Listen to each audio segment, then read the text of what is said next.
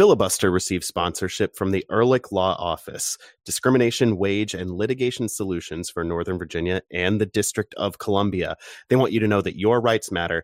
You deserve to be free from harassment, and you deserve to work. They cover workplace discrimination and wage theft, non-competition and non-solicitation litigation, civil rights, takings and disability, and a lot more. For a free consultation, go to ehrlichlawoffice.com/filibuster.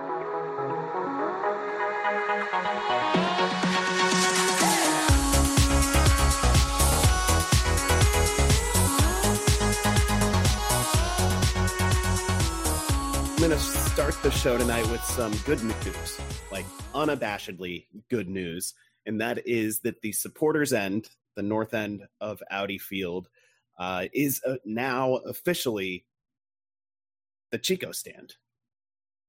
And it's been unofficially the Chico Stand since before the stadium was even built. There was a petition back in 2015 that we covered on Black and Red United, and that we all came out in favor of because it was obviously the correct thing to do, to name the stand after Chico Solares, who was the glue that made DC United supporters culture what it was in the early days. He passed on, I think, in 2012, and everyone paid tribute to him. Every single supporters group, all three of them at the time, paid tribute to him. He was universally beloved in a way that very, very few people in the world are.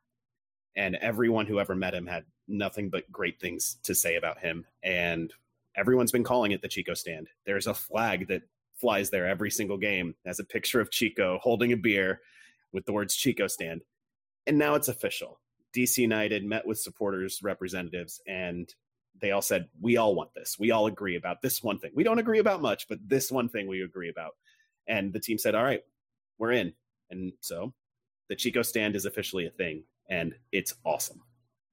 Yeah, it's the right move. I'm glad it happened. I feel like it could have happened sooner. But you've got supporters group in inner working politics that we're not even privy to, that slow things down. You've also got to get the club on board. And, in some cases that took getting someone at the club to listen, not in the current, obviously the current folks did the thing, so they're listening, but there were times in the past where that was an issue. And I'm glad to see this sort of progress being made, glad to see that you can get everyone to come together and agree to things like this, and not have it turn into, a proxy battle over other things, because I'm sure there are going to be other disagreements between the supporter groups among each other, and then also between them and the team. But it's still, I think, the exact right thing to do for this club in particular, for sure. Yeah, in soccer, soccer's about history in so many ways. So many borderline ancient teams that are followed globally, and in MLS we obviously don't have that level of history, and DC United has more history than almost any American team. Maybe I don't even need the word almost there, but a lot of that history is in the stands. And we saw the team honor Big Rob, who died earlier this year. And it's good to see the team embracing not just the history on the field, but the history of the people around the field who really are the heart and soul of this community. And the people that aren't going to leave just because the team is bad for a year or two or several. The people who are like, yeah, I know they won 3 games last year, and here I am again, and it's March 15th, and it's raining and it's 40 degrees. I'm here. Let's do this thing. I'm here with my friends. We're going to try our best. We're going to yell. That has a tremendous value that around the league doesn't necessarily get its due. There are plenty of places where the way teams look at fans is still like, well, they bought a ticket. And that's the thing that matters, is like, you bought the ticket, so therefore you get customer service, you get that sort of thing. And it's treated like I'm going to Giant after we record this. It's treated like me at the customer service desk at Giant. I don't think Giant cares about me one way or another. DC United should care, and is showing now that they are starting to care more and more for the folks that are giving it everything they've got on game day too. They're not just, well, I'm here, and that's the end of their involvement. Like when I go to Giant later, I'm not going to be doing pro Giant chants. I might have a friendly chat with whoever's working the cash register, but that'll be the extent of it. I'm not going to be bringing a 2-poll in favor of Giant Brands apple cider donuts or whatever. If you want to know what I'm going to go buy, that's one of the things I'm probably going to get. You're not going to you're not going to have a mock-up of the driver's license of the store manager. Right. Or do chants about how I don't like Safeway or anything like that. And it's important that the relationships are different.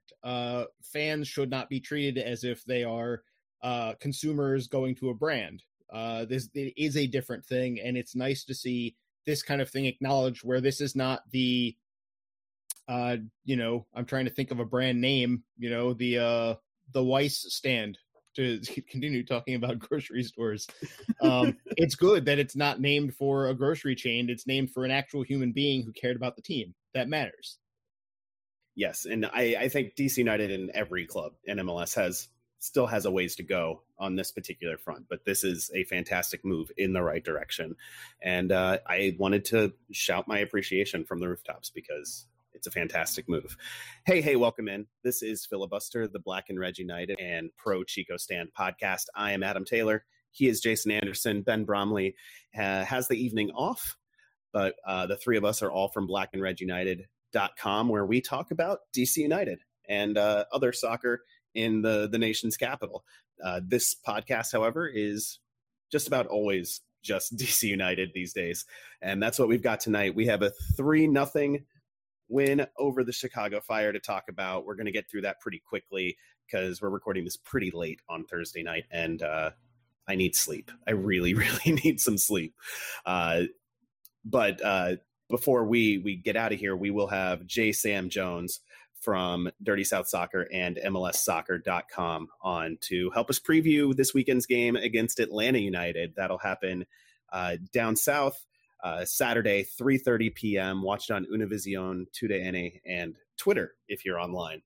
I'm still not used to Twitter being an outlet, but it is. If you go to Twitter, you can stream the game there.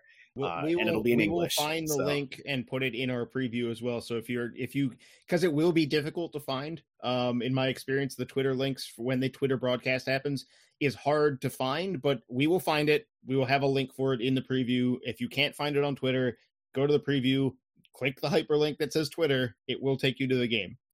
Yeah.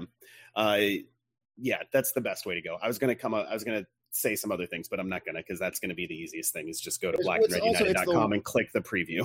Right. It's the one and only time this year where we have to do this because this is the only national. Yeah, exactly. This is the one time this year, at least in the regular season, knock wood, that DC United is on national TV. So take advantage of it. Watch it on Twitter. Before we get to anything else about the games, Jason, what are you drinking tonight? I was going to go get beer, but the women's national team game that I was also covering came up too quick. I did not have time to have dinner and go get beer, so I chose dinner. So I don't have any beer. So this is how I know you've grown up. Right. I chose dinner instead of the beer. The 25-year-old will definitely be like, well, you're going to have beer. So like dinner is just going to be beer. No, I've got a little Madre de mi Tierra Añejo tequila on the rocks. This is the one that replaced my beloved Technico Rudo luchador themed tequila that used to be at Total Wine. They stopped carrying it. I'm very mad at them for doing so because it was spectacular for a very low price. This one's, good for a low price. It's just not nearly the same thing. Also not as fun. Like the one is literally like a luchador bottle cap. Like that's fun. Or a bottle cap. That's not what comes on tequila, but you know what I'm saying. Topper. Yeah. Did you keep those? Did you collect those like the Blanton's horse? No, because I thought it would be forever. I thought that they would be available. I mean, they're also like one of the things to make the price low is they're not spending a lot on, the bottle and things like that. So it's just a little like plastic to look like it's carved wood, luchador mask. One is red, one is blue. But yeah, I can't find them anymore, and it makes me upset because it was like the cheat code for tequila was like spending $30 on a bottle of that and getting like a $90 flavor out of it. Anyway, this one's fine. I am trying to manifest fall. I'm tired of, partly because my air conditioning in my house needs some attention right now that I'm waiting to give it. So I'm trying to manifest fall here. No more 90-degree days. And so in that vein, we got some apple cider at the farmer's market this week. So I got some apple cider, got some rye whiskey, got some Applejack, some barrel-aged bitters. Yeah. Mixed it up in a glass with some ice, making my little early fall beverage. I appreciate the step to throw some Applejack in there, which is a liquor that I often forget exists. And then later I was like, Applejack would have been great in there. And I just, again, didn't remember it until I'm not drinking it. Yeah, so I threw everything in, and then I was like, you know what? I should put some cinnamon in this. And I swirled up and I take a sip. And I was like, no, this doesn't need it. This is good as it is. Perfect. I was going to do cinnamon, and I think the barrel-aged bitters and the Applejack together with everything else. And it's the rye is district made rye whiskey from 1-8 distilling here in the city, and it's pretty high proof. So I think it all balanced out really nicely. I was really happy for just like splashing things in literally a mason jar just to keep the I want to confirm, Adam just showed me the mason jar. I did see it. It's there. So playoff teams take care of business against bad teams at home down the stretch. And that's exactly what DC United did on Wednesday night, seeing off the Chicago Fire 3-0 on the back of a first half hat trick from MLS Player of the Week, Ola Kamara, who used those 3 goals to move into the lead in the Golden Boot race. We would be remiss if we didn't start this segment talking about Ola Kamara. What can you say? Are people done sleeping on him, both within this fan base and outside of it? Probably not. I should note, before you answer, I should note, we have not been sleeping on him on this podcast. We've been saying he's going to do well this year, and he certainly has. Yeah. No, probably there will still be some degree of sleeping unless he, from this point on, remains the Golden Boot leader for the rest of the year. It will take that. He will have to be in the lead to get the attention.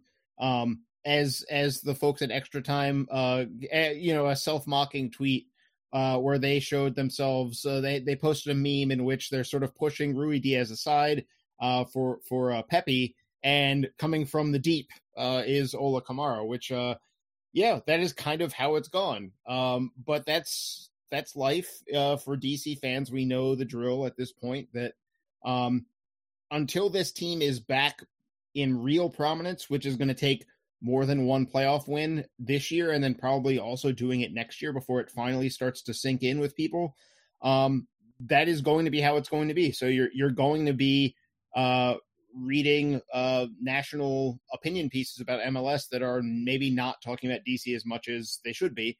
And that's just the small market, big market kind of thing. If you've been bad for a long time, people tend to not trust that that's where it's going. And, Kamara's definitely going to suffer from that. But you can't fault the guy for just going out there and plugging away and scoring goals, because he's now, I asked him after the game, because he had to take 2 penalties in this game. And I asked him after the game, taking 1 penalty is one thing. You're putting those away pretty often this year.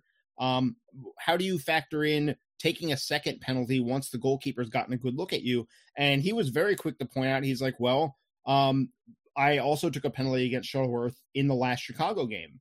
So he's seen me a bunch this year. He didn't want to give away too much more than that, just to say that, but just to indicate, that this the form that he's in, the confidence that he has right now, he is really feeling it. He's it's all working for him, and he's making the right runs. Bill Hamid pointed out how, because the quickness that they broke forward on that third goal by catching Chicago asleep, taking a goal kick quickly and moving the ball up quickly, it actually meant that Kamara didn't have time to make that first run into the area and then have to check back and do a second run when the play reset and came to the right side after Arriola hit the crossbar. Kamara was basically just getting upfield the whole time to make his initial run. It just happened that it was after the play had already happened, because they had caught, they kind of suckered Chicago in. He was part of that buildup, which is nice. That sprung Areola. Yeah. But yeah, that's the way things are going for Kamara right now. It's everything's coming together nicely. He's ahead of the play. He's thinking faster than defenders. He won one of these penalty kicks again by just thinking faster, making his run earlier than Carlos Terán really realized that the run was coming. Not really sure how that didn't become more of an issue refereeing wise, since Terán just reached out and grabbed him from behind when the ball was coming to him. You could argue for Dogso in that situation, and in fact, it took a long time for the yellow to come. It did. Which was kind of funny to track in the press box. I was like, is he just not going to acknowledge that side of this at all? And that whole game, it was weird. Gantar, the official, seemed to be kind of feel bad for Chicago a little bit. Like there was Robert Baric dove in the box to try to draw a penalty and did not Gantar called the dive. He said he called a free kick for DC United there. Did not give Baric a yellow card. He's like, yeah, I would have dove too. Get out of here. Yeah, come on, that's supposed to be a yellow. Every time it's supposed to be yellow, and it wasn't. There were a couple of those where there was an obvious yellow card tackle on, I think Jimenez had, and he was already on a yellow, and he just got a talking to, and seriously, dude, calm down. Yeah, Gantar did not want to give a red card or in this game, and he didn't. I guess he achieved that goal. It was just very weird to see him kind of try to not pile on. I will say we got the fun youth soccer thing of when you see a player who has a yellow card and is kind of spinning out. The sub comes soon after that, and that's Jimenez wasn't on the field for very much longer after that, because I think they were I think he's in trouble, and even if he commits a normal foul instead of a angry foul next time, that's going to be it for him. So let's get him out of the game here. One thing that's really striking for me with Kamara is that this is happening without even the wing backs are pretty settled with Gressel and Paredes most of the time. But Kamara hasn't, almost no one has played with Areola and Flores on the field at the same time, because they barely played on the field at the same time. That was one of the surprises from this game, was that Flores was back from international duty but didn't get the nod. Reyna got that nod instead. So there's that unsettled aspect up front. The pieces change quite a bit, and yet Kamara's he's built a relationship with 64 minutes. And he's building a relationship with everybody. It's not just, famously with Atlanta, Gressel and Joseph Martinez had such a connection. And yes, this is a game where Gressel got an assist, the only assist actually in the game in the end, because of the penalties.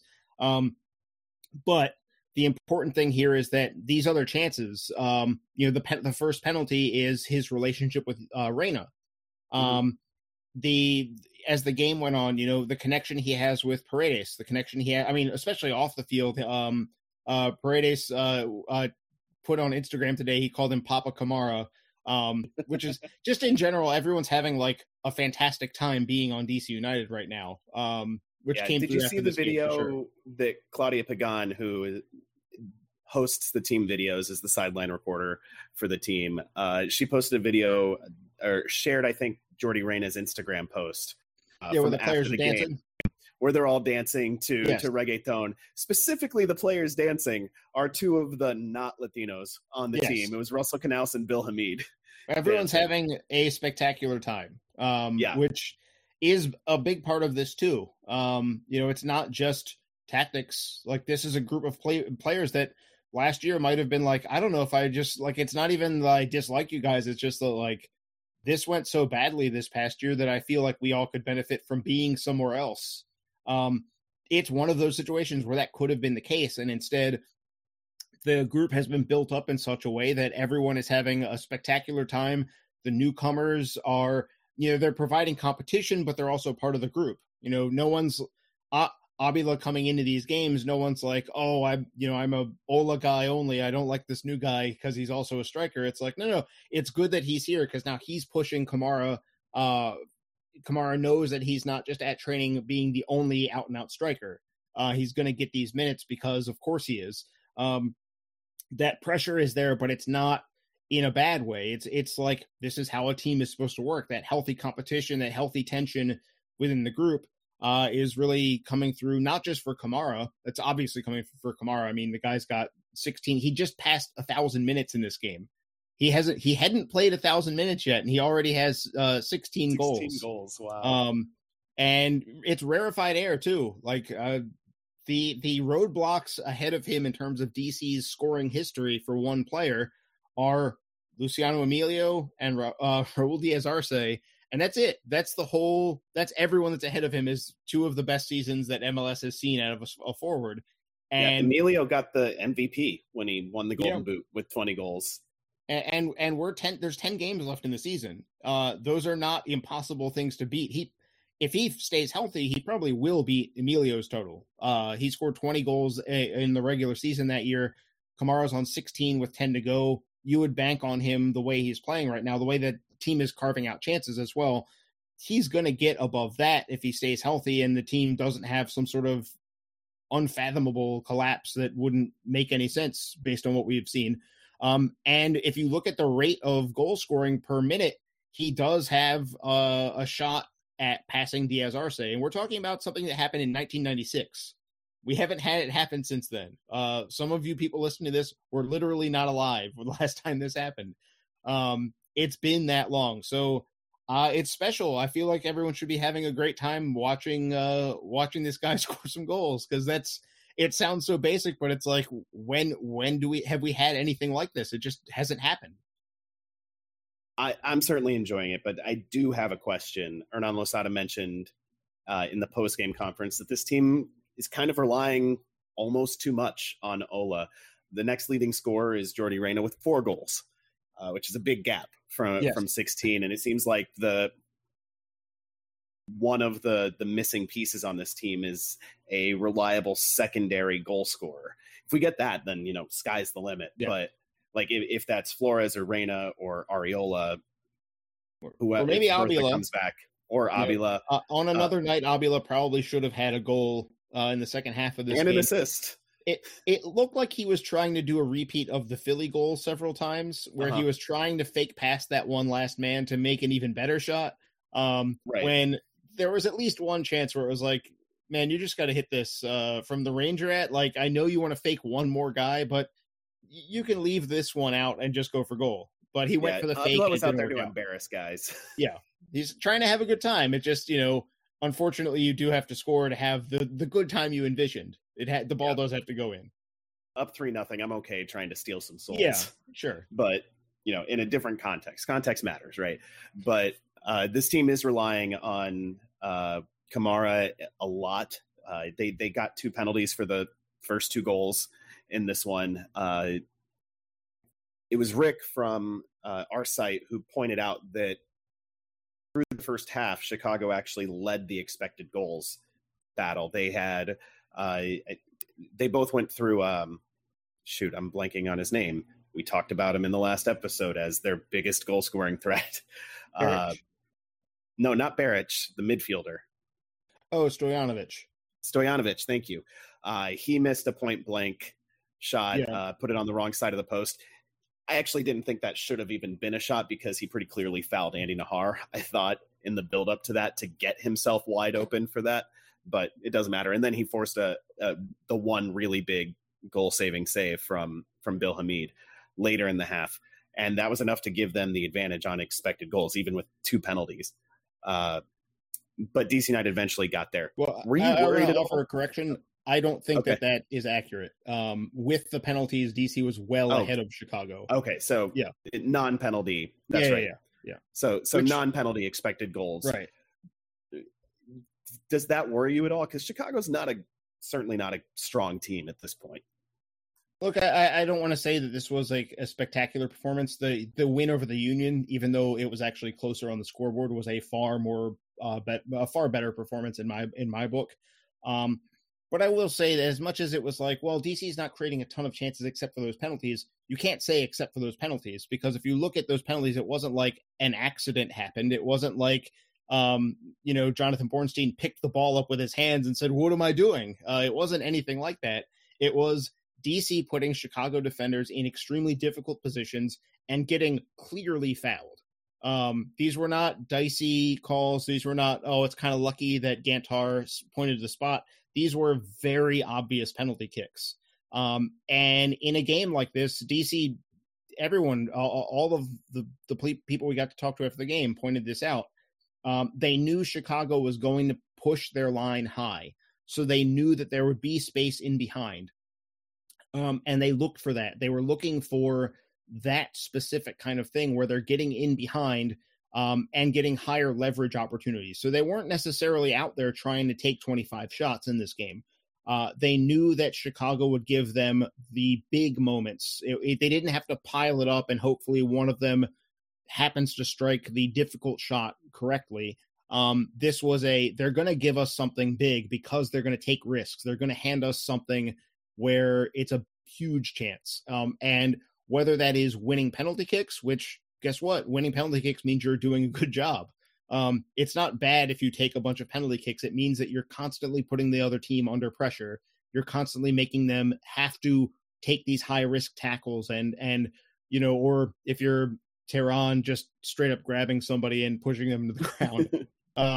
But you're putting them. He's having to chase Kamara in that moment. This is the whole thing. He's chasing someone who's in alone behind the defense with the ball coming to him. That's good attacking play. So it's not the same, and it's not as good, I think, as the Union game certainly. But I think it still was a pretty good overall performance. I think there's a reason the team was happy, and it wasn't just that they won. It was that they knew that they outplayed Chicago by quite a bit. Hamid had to make the one big save, and Stojanovic did have the one miss, which are, they're not, it's not nothing. You can't pretend that those things just didn't happen. But this game was not, you can't say that those two chances are 2 goals for Chicago, because if you want to play that game, then we can say, okay, then Avila comes out with 2 and DC probably scores a couple more. And this is it becomes 7-2 or whatever. So, overall, I think it was a performance to feel good about. I would stop short of saying feeling great about. But it was, it was what you should do when you're playing Chicago. You don't let them have much of the game. You get out in front early because they are shaky from a mentality perspective. You make them, you don't let them build any sort of we're in this thing. You want to punish them early. DC was all over them early. They got the goal.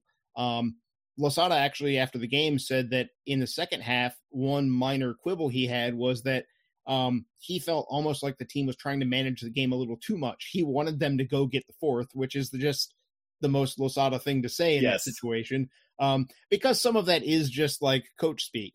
You're very glad as a coach to come out of that game with a 3-0 lead and manage it in a way where Chicago doesn't do anything after halftime, and they really didn't do very much of anything after halftime. But you also can't tell your players it's fine to just settle, especially if you spent the whole year telling them don't settle, don't settle, don't settle. Vamos por más. Right. You have to then throw that in so that they hear that and they get that reinforcement of let's still go for 4 though. And they were going for 4, just not with maybe the conviction, but it's Wednesday in a 3 games in 7 days stretch. You can kind of forgive, DC for making some moves based on the Atlanta game. They made halftime subs, I presume, based on that entirely. When you're up 3-0 at halftime, you can do that. That's a luxury that you've earned. And you should, is the other thing. You should not burn, I mentioned on the last episode that Peter Vermes against Chicago had a 2-0 lead and he held his subs until very late in the game. I think he only used 2 in the end. In a game they led 2-0 and that was settled. The last 15 minutes of that game, nothing happened. Make the subs, rest your guys. If you're Kansas City, you're near the top of the West. You're going for something. DC is maybe not that high in the standings, but they are going for something. There is a long-term goal here, and all of these minutes do stack up. And we've seen teams in MLS, including Kansas City, maybe infamously Kansas City, burn out from overuse by not being willing to be let's go for some rotation here. The game's in hand. I can trust my guys to manage a 3-0 lead at home. the combination of those things, both overuse and the psychology of telling your players, yeah, I think you're good enough to not screw this thing up. It adds up. And so Losada did have the luxury of Julian Gressel only played 56 minutes. Kevin Paredes only played the first half. Pines only played the first half, which I assume is just him coming back from injury. There's probably a number of minutes they don't want him going over. So it's one of those like, let's, the game's in hand. We don't have to keep him in. We pushed him to 90. He also on a yellow card, a very soft yellow card, but a yellow card. And they pushed him to 90 on the weekend as well. I don't think that was the plan. I think that happened because of the way the game was going. And so this was a chance to sort of get some of those minutes back, so to speak, and say, well, we don't have to push him in this game.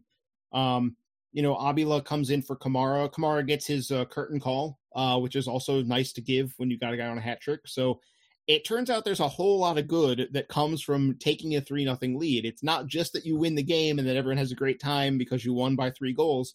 You also get to be prepared for Atlanta. You get to rest some guys that maybe need it.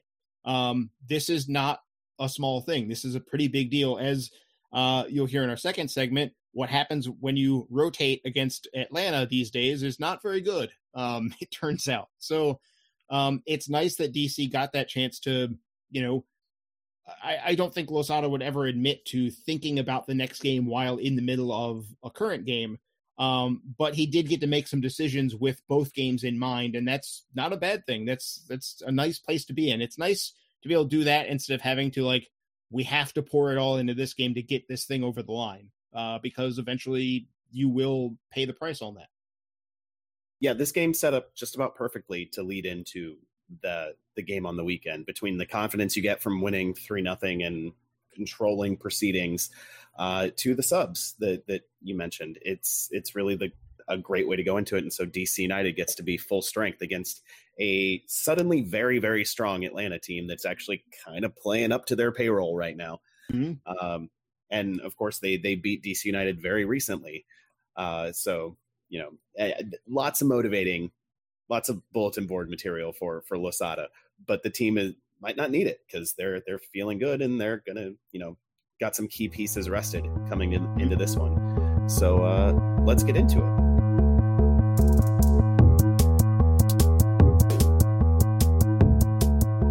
All right, say you're at work and something unfortunate or untoward happens and you need some legal representation to assert your rights in that situation, whether a boss mistreated you, you were fired unfairly, or something worse happens. Ben, in the District of Columbia and Northern Virginia, you know who to call, right? Yeah, you call the Ehrlich Law Office because you have rights. That's right. And your rights matter. And you deserve to be free from harassment. And you deserve to work. The Ehrlich Law Office handles workplace discrimination. They do civil rights. If you have a wage theft issue, they are there for you. If you have a separation from your employer that you want to get down on paper and you're dealing with a non-compete clause or something to that effect. If you feel like your civil rights have been violated by a local government, call the Ehrlich Law Office. If you want a free consultation, tell them we sent you. Go to ehrlichlawoffice.com/filibuster.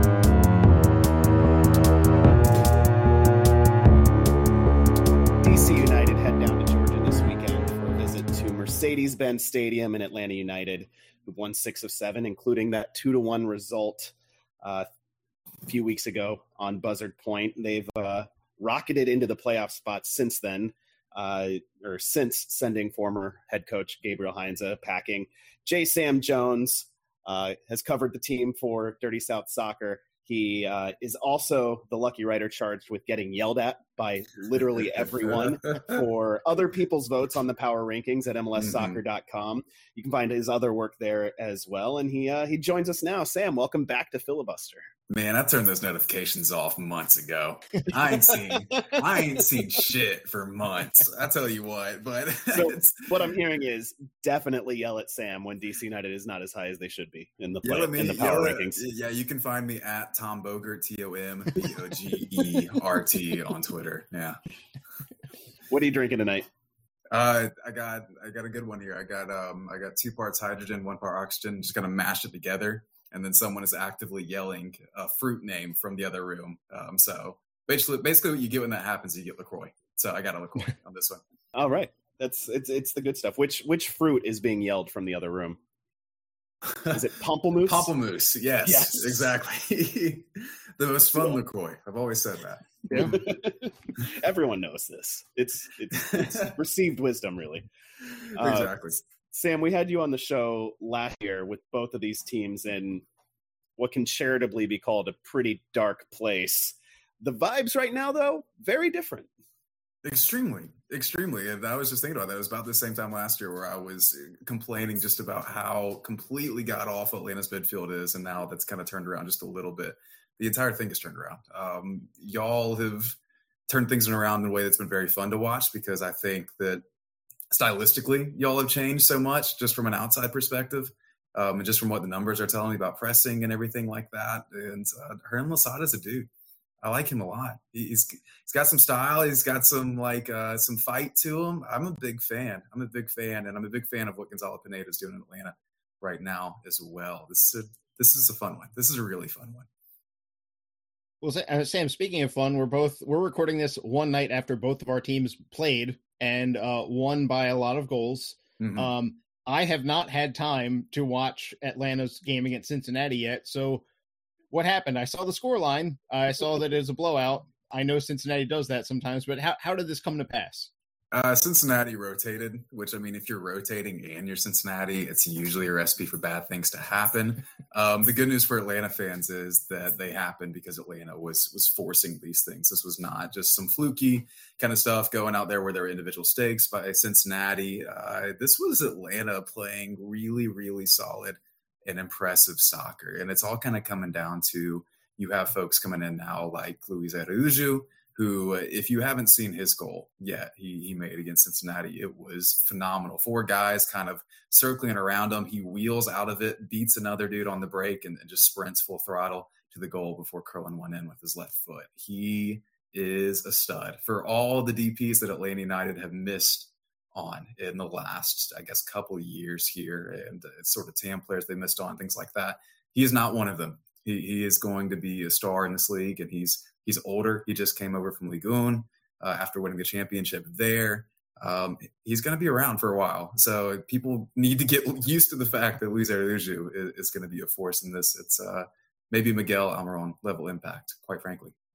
That's high praise. Yeah, it should be scary for everyone else. The good news is for everyone else, too, for Atlanta anyway, is the fact that players like Ezequiel Barco are suddenly playing extremely, extremely well. We don't know why. I don't know why. I'm writing a story on it. I haven't figured out why. He came back from the Olympics with Argentina a few weeks ago and has just been playing out of his mind ever since. And you have folks like Marcelino Moreno playing well as well. And Joseph is back. Joseph is every bit a little bit more Joseph every single day, coming back from an ACL tear.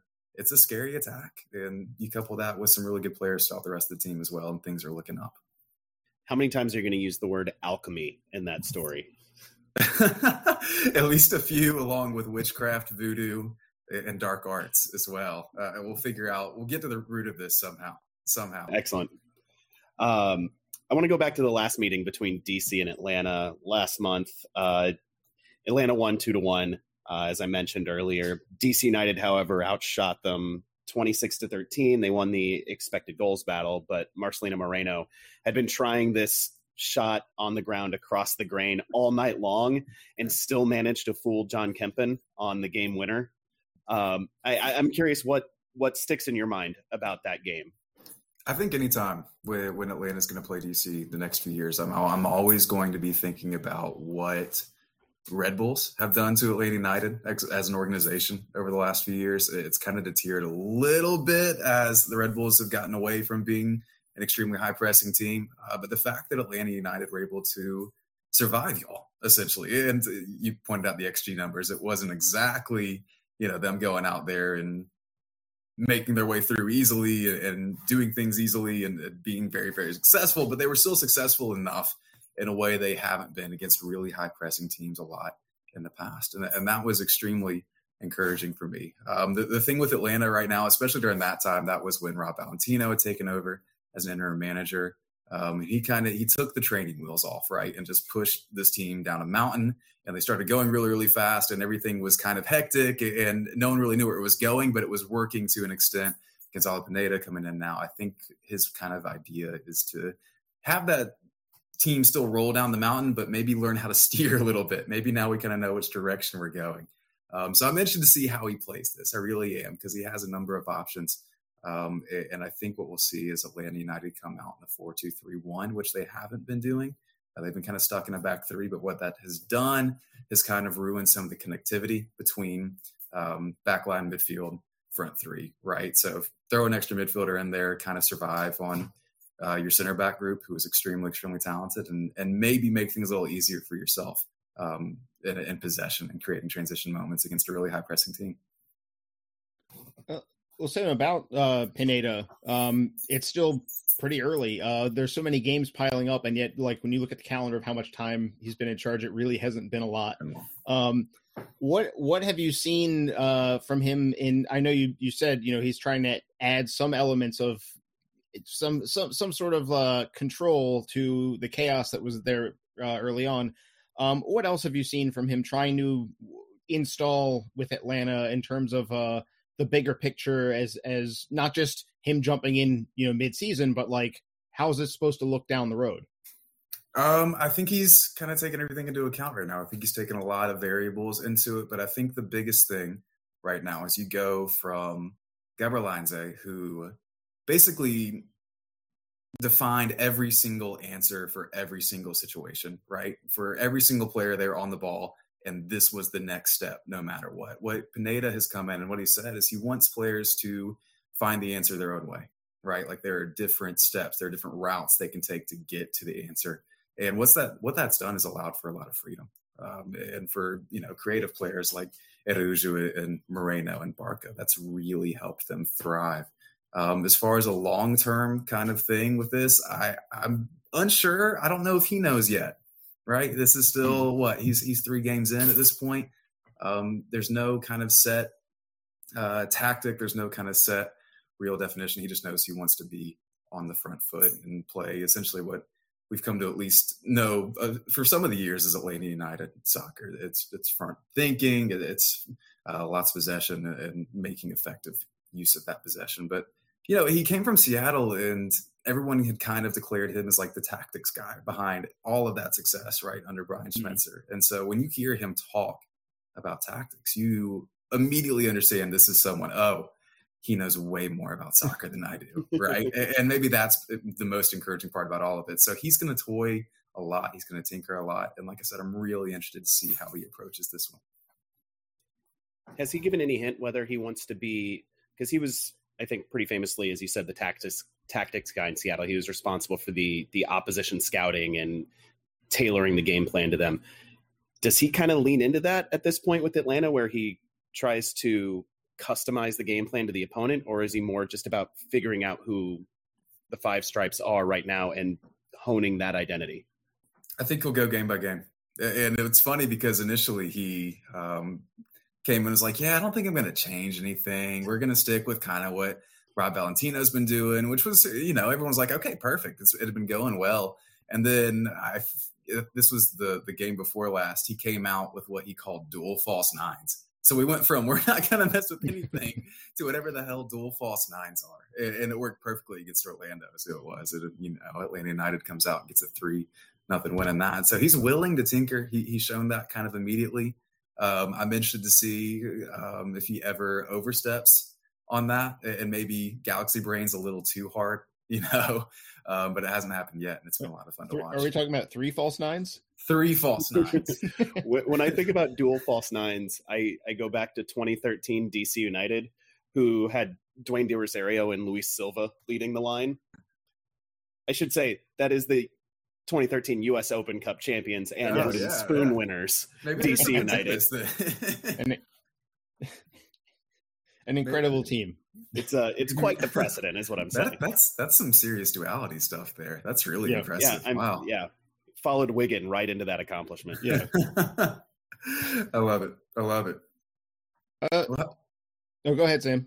well, I'm just kind of wondering how y'all are feeling in general about the team. I hope y'all are being more optimistic about it. It seems like a huge shift, right? Like everything seems like a huge shift.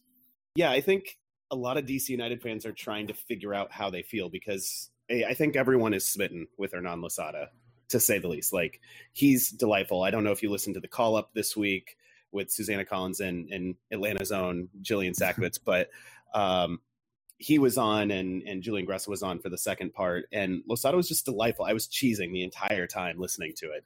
It was just such a wonderful, fun listen. And he's got that off-field personality. He's obviously got the style thing, which everyone loves in a manager. And then on the field, it's been great. They've been fun to watch. They've had an identity. And there's reason to think that they're actually better than their record even. So I am, I think, all in on this. I bought all the stock I can afford right now, and I think other people are trying to. They're a little more cautiously optimistic. They're watching. They're paying attention. They're thinking about it. They're putting one foot in the water, but they're waiting for the bottom to drop out. And I'm just throwing caution to the wind. I'm jumping in with both feet. As someone who lives in Georgia and follows Georgia sports teams, I understand that deep-seated pessimism. For sure, but y'all have so many reasons to be optimistic. My wife's a UGA alum, so I perfect, yeah. Golly, it always hurts so much. But no, when I've been telling Atlanta folks about these games with DC United, I'm like, okay, these are the ones that are really kind of going to define just how much of a step this team has taken. I hope y'all consider that a pretty major compliment because, I mean, what y'all are doing is incredible. You kind of hinted at it, but I mean, third expected goal differential in the league. I mean, that's an absurd change from where it was. It really is. And it's, it's kind of scary. This could be a long-term deal. It's weird to think that, like, in the past, this game was more like, here comes DC winless in like 9 or whatever.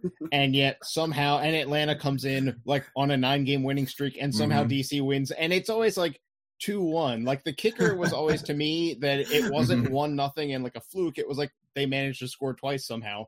And now we're in like a completely different position. But it does kind of feel like a noteworthy game because you've got two teams that are flying up the standings. Not the only ones either. Bill Hamid even kind of like surprised himself by remembering that Miami was also up there. He's like, yeah, Miami's back in the picture. What is this? But yeah, it feels like an important game, which, given that we've either been very good or terrible, and Atlanta has also been either very good or terrible. It's nice that we're like, the weather's starting to cool off and it's like, this game counts. Like, it's more than just a 3-pointer. It actually like has real heft. Which is a cool space to be in. I think for all of, I mean, it'll be cooler if it goes the way we want it to. But it's still nice to even be like able to talk about it like this and not just be like, okay, Sam, how can our team like just barely survive somehow and accidentally win? Yeah, no. Go ahead. I was gonna ask a little about someone that doesn't get talked about a lot, because obviously there's like $50-something million in that Atlanta attack. But Alan Franco, I think I saw covering the game last night that he had 3 assists playing center back. What's happening there? That one, it just popped into my head a second ago, and I was like, oh yeah, Alan Franco got 3 assists, and he's definitely not like coming down the right wing and putting in crosses or anything.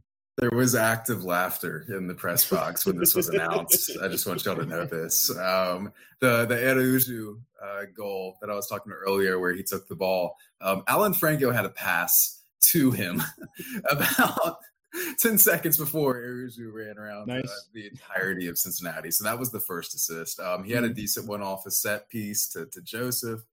And what was the last one? I can't even remember what he did on the last, but I think 2 of them were secondary assists and the other one was actually pretty legit. So he's not going out there and turning into, Iniesta. Andy Nahar. But yeah, Andy Nahar, exactly. He's not quite there. He genuinely probably isn't, which is upsetting considering how much Atlanta paid for him. But Atlanta's center back group is very, very good. They really have been playing well. And I'm interested to see how they kind of handle a team like DC United, with someone who has, or someone in Julian Gressel who can really, really play a good ball from the wing and make them run with their backs towards everything. So we'll see how it goes. But yeah, no, he maybe not an incredible passer. He may pass it to y'all a couple times. Actually, he does a fun thing where he likes to be good at soccer and then forget what team he's on at least once a game. So look out for that. As a high pressing team, I'm very much looking forward to that. I don't know if he's going to start, honestly. I'm interested to see. We know Miles Robinson, obviously. Yeah, but sure. There are other options there as well. Anton Walkes and George Campbell have both been very good as well.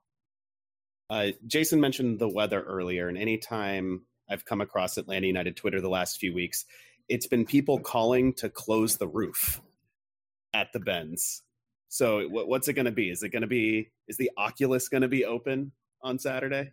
I really hope it is, and I hope it rains. I've been wanting it to rain inside the little hole for so long, just to have one section of the field just be a downpour as they run through it. I think it'd be amazing. They've been opening that up for, in theory, COVID reasons, just for ventilation stuff and things like that. But it does lead to some hilarious moments where like one section of the stadium in particular is just getting roasted in the sun. So I think that's why people are like, close the roof, please, so we don't bake. But if it's going to be rainy, leave it open. Let's do it. Come on. I'm here for it. Last question before we get you out of here.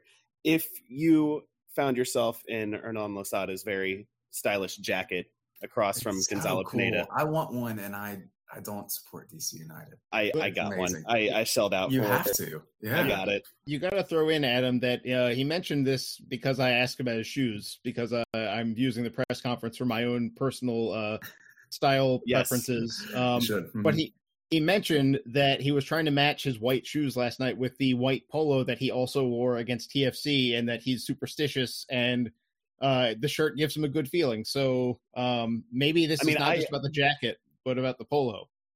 Yeah, I sit across the stadium from the bench, and I saw the shoes and the polo, and they were bright. They were very bright on Wednesday. We'll see what he wears down there. But Sam, assuming you're not distracted by Losada's clothes, if you were his assistant, you were advising him across from Gonzalo Pineda, what would you be focusing on to game plan against Atlanta United? I think your triggers are going to be when the ball gets to folks like Matheus Rossetto, who has been good and better than expected in possession, but is definitely not a first choice midfielder for Atlanta United. They've had a lot of injuries at that position. They will have Santiago Sosa back. He missed Wednesday because of a yellow card. But when the ball gets to those two guys and they're trying to get it to those attackers, we watched LAFC really, really press hard on Rossetto and Sosa. Rossetto especially when he kind of got towards the touchline, and that was the clear trigger for the press. I imagine they'll do something very, very similar to try and keep him in check for one, but also keep him passing the ball backwards and create turnovers, things like that. I think that's maybe the biggest thing they'll key on and something to kind of watch for as the game goes on. All right, we'll see if the Black and Red can do that Saturday, 3:30. Watch it on Univision, 2DNA, and Twitter. One of these things is not like the others. Sam Jones, thank you so much for coming back on the show. Tell our listeners where they can find you. Online, in real life. Right. Please don't find me in real life. I'm at J_Sam Jones on Twitter. Of course, you can check my stuff out on MLSsoccer.com, aka The Mothership. I do the power rankings. I do some other stuff around there as well. Hopefully some features coming there soon as well. And check out the newsletter I do for The Mothership every single day of my life until I die. It's called The Daily Kickoff. You can go to MLSsoccer.com/newsletters to subscribe to that. It is a good newsletter. You should subscribe. The watchability rankings of each game is totally objective, except for the parts where it's subjective. I love it. As everything should be. Exactly. Yeah. Find us, of course, at blackandredunited.com. If you want to support us financially, you can do that at patreon.com/filibuster, or you can email filibusterpodcast@gmail.com with an advertising inquiry. We would love to take your money and talk about your product. Of course we would. Find us on Twitter at blackandredu, at filibusterdcu. Download, subscribe, rate, and review wherever you get your podcasts. Mostly, though, tell a friend about the show. That's about the nicest thing you can do for us. For Jason and the absent Ben, and thanking Sam Jones one more time, I'm Adam. We'll talk to you again real soon. Say goodbye, Jason. No body horror this time, people.